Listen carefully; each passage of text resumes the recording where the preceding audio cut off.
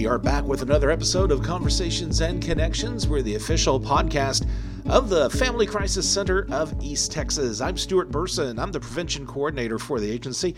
And with me today is Dr. Evelyn Saudceda. She is the director at Nacogdoches ISD, the director of Bilingual, ESL, and Migrant Worker Programs. Did I get all that? That is correct. That is correct. Dr. Sauceda, thank you very much for taking some time to allow me to come over here and talk to you about specifically, everything that you do, the bilingual, the ESL, and also the Migrant Worker Program here at Nacogdoches ISD. And I guess, first of all, the first question I'm going to have for you really is, what's the purpose or the goal, maybe we should say, of the bilingual program here at the school district? Well, it is a broad array of services that we provide. But if I would have to explain to someone that the main purpose for this is to serve emerging bilingual students, which are students that are learning English as a second language. Okay. And the thing that we help our students is for two main purposes. One, for the students to have or to acquire the linguistic abilities to be successful academically. But in addition, we want to make sure that we really foster or support that socio-emotional component.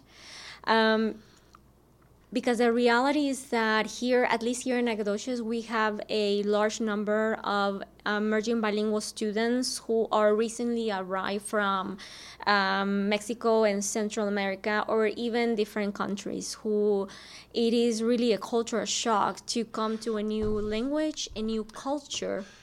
Well, I think a lot of times people don't probably realize it's more than just being unfamiliar with the English language. It's like you said, it's a different culture to a lot of these kids, and they're not only being introduced to a new school, a new language, but also a new culture here in East Texas. And can you imagine, because this is how the way that I explain, is like, let's say that you and I move, or your family moves to Germany, thinking that you don't speak German.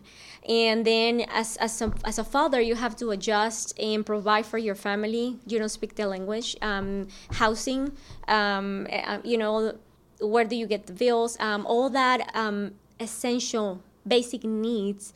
So the support, what we do here, doesn't only include the students, but also the families. And that is part of our requirements for the state, that part of the funds that we have are also guided to families of emerging bilingual students, so we can actually create that connection and that engagement with them, because we understand that the students are new, they're learning the language, but at the same time, we want to make sure their families and parents are successful.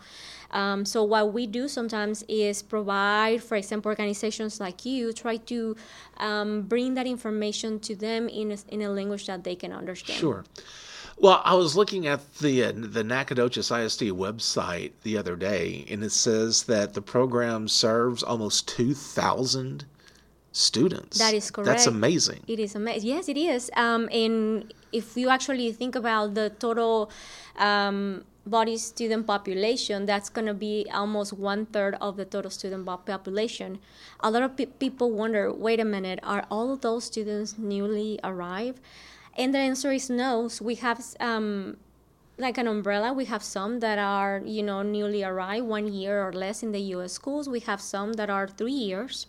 Okay. We have some that we call long-term students who probably arrived 6 years ago, but yet again, they have not acquired that academic English that is necessary for them to be successful. Yes, ma'am. And we also have some that maybe are second generation, that maybe were born here in Memorial Hospital, and you wonder, why would American citizen students would need services?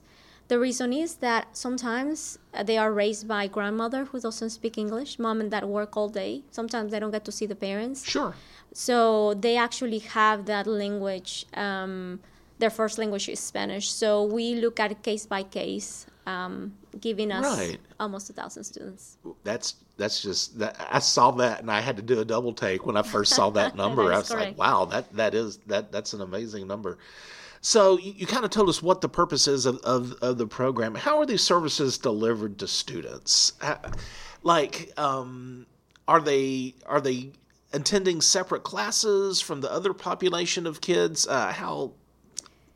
What all is entailed in that? So the services start on the first day of any parent communicating with us and saying, you know what, I just arrived, I have a student, or any student whatsoever coming from another district. We look at the home language survey, and if they have a language other than English, we ask the parents and do a language test to see the students' language proficiency levels. Based on that, we have different supports in the classroom. We do have a bilingual program for Spanish-speaking students. And we have 3 campuses where we serve where we have bilingual education. For students that speak a language other than Spanish, let's say Vietnamese or Chinese, we do have English as a second language. And we place students in the general education classroom, but they are being served by a certified English as a second language teacher or ESL teacher. Sure. And I think that is important to realize, and I find myself doing this. When you talk about a bilingual program at ESL, you just automatically always assume it's all going to be Spanish. Correct. And you have to realize that there's other languages out there, right, that students may need services that they may, Spanish may not be their native language, may be another foreign language. In fact, we have about more than 25 spoken languages in the district, other than English and Spanish. Really? Yes. Wow. I wanted to ask you this. It is sometimes in the program, is it a challenge, and I guess are some families fearful if it's found out, that no one speaks Spanish, they may be immigrants, that they're fearful of being deported or being found out of maybe not being here, going through the proper channels at first. And is it a challenge for you to try to find these students who need the program because of their families being fearful of, I don't know what other word to put it, but being deported or being penalized for not maybe coming here through the proper channels at first? I think that we are really trying our best to provide the message that school is safe, that by no means we are related to immigration services. Right, sure. I think that we do see, however, a difficulty in actually providing the extended services. And I'm going to give you an example. If many of our families might not have food to eat at the table, might not have clothes to wear or clean clothes or running water. And we do have in the county or places that we can actually help, but for them to actually raise their hand and saying, I need help, it is very difficult, because then when we are involving outside agencies, they have more difficulty trusting that is not going to be the case. Sure. Or I'm going to say cases of injustice or things that have happened, sometimes they do stay quiet. So for that reason, we really want to try to engage our parents and families and try to provide as much information as we can through our, I'm going to say, education services. A lot of people ask us, why do you have to be involved in so many other agencies or providing other information other than educational? And that is the same reason why. Because when a home is stable, our students are going to be successful. Okay, great. I want you to talk a little bit about the migrant education services, in that you do have families who help families who qualify for that. What is that all about? Well, and before I answer that question, I want to clarify something, because a lot of people confuse migrant with immigrant. So migrant obviously is all the families that are traveling due to work, and they're seasonals. So our students and families do have a very different educational need, because they might be here with us for 3 months, or for 6 months, and then they leave. So Texas Education Agency, we have like a tracking system of support. So if our students, they go to California because their parents are working, they're migrant, we want to make sure that as soon as they get there, that we are connecting them with the school system, so services are being provided immediately. Because when you move to a new place, by the time that you don't know who to talk to, and then you have to say, so we want to make sure that our services, that we're helping those families and following them wherever they go, and they know that. Sure. That's one. Obviously, and those are our migrants. And then for the immigrants, we do have like those additional services that I kind of mentioned before, which are our newly arrived families that might not have connections or might not understand, where do I go if I need counseling or mental health services, for example. Right. Okay. Well, I'm glad you did point that out. I think a lot of times when people hear migrant, they think it's immigrant as well, or whatever, but you could be a full-fledged citizen and still be a migrant worker. Definitely. Going from place to place, region to region. Yes. And I can see how that can be disruptive for students. Definitely. When their parents are moving around like that all the time. Yes. So, how many people does it have, or I guess does it take for a program like this to work?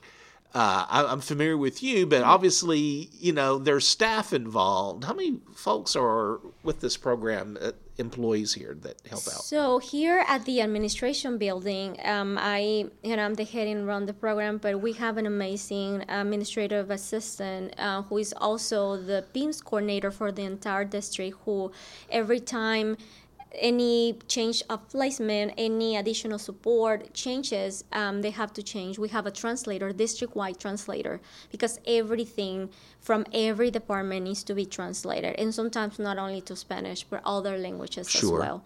Then in the campus level, we do have obviously bilingual certified teachers who are working our bilingual programs, and ESL certified teachers. And that varies depending on the number of students and the number of classrooms that we have in every campus. In addition to that, we have 7 English learner specialists who are the ones that do all the intake and the although I'm going to say the paperwork that takes to make sure that the students are being served and that they have a program that is according to the student needs. So we have 7 that serves 10 different campuses. So they are the first initial contact with the parent. They are monitoring the student progress. They are checking with the parents. They're having meetings to determine, how the student is making progress, checking with the teachers, but also supporting not only the student but also the teachers in providing those additional strategies that students that are learning English might need. Do you know how long a program like yours, and I'm assuming other school districts may have similar programs, how long have these been around? Because it's hard to imagine what life must have been like for a student before these kind of services were provided for them. Well, let me tell you that I'm going to say some districts have, by law, every district where there's a grade level where students, more than 20 students speak the same language, they must provide a bilingual program in whatever language they decide. So it's by law.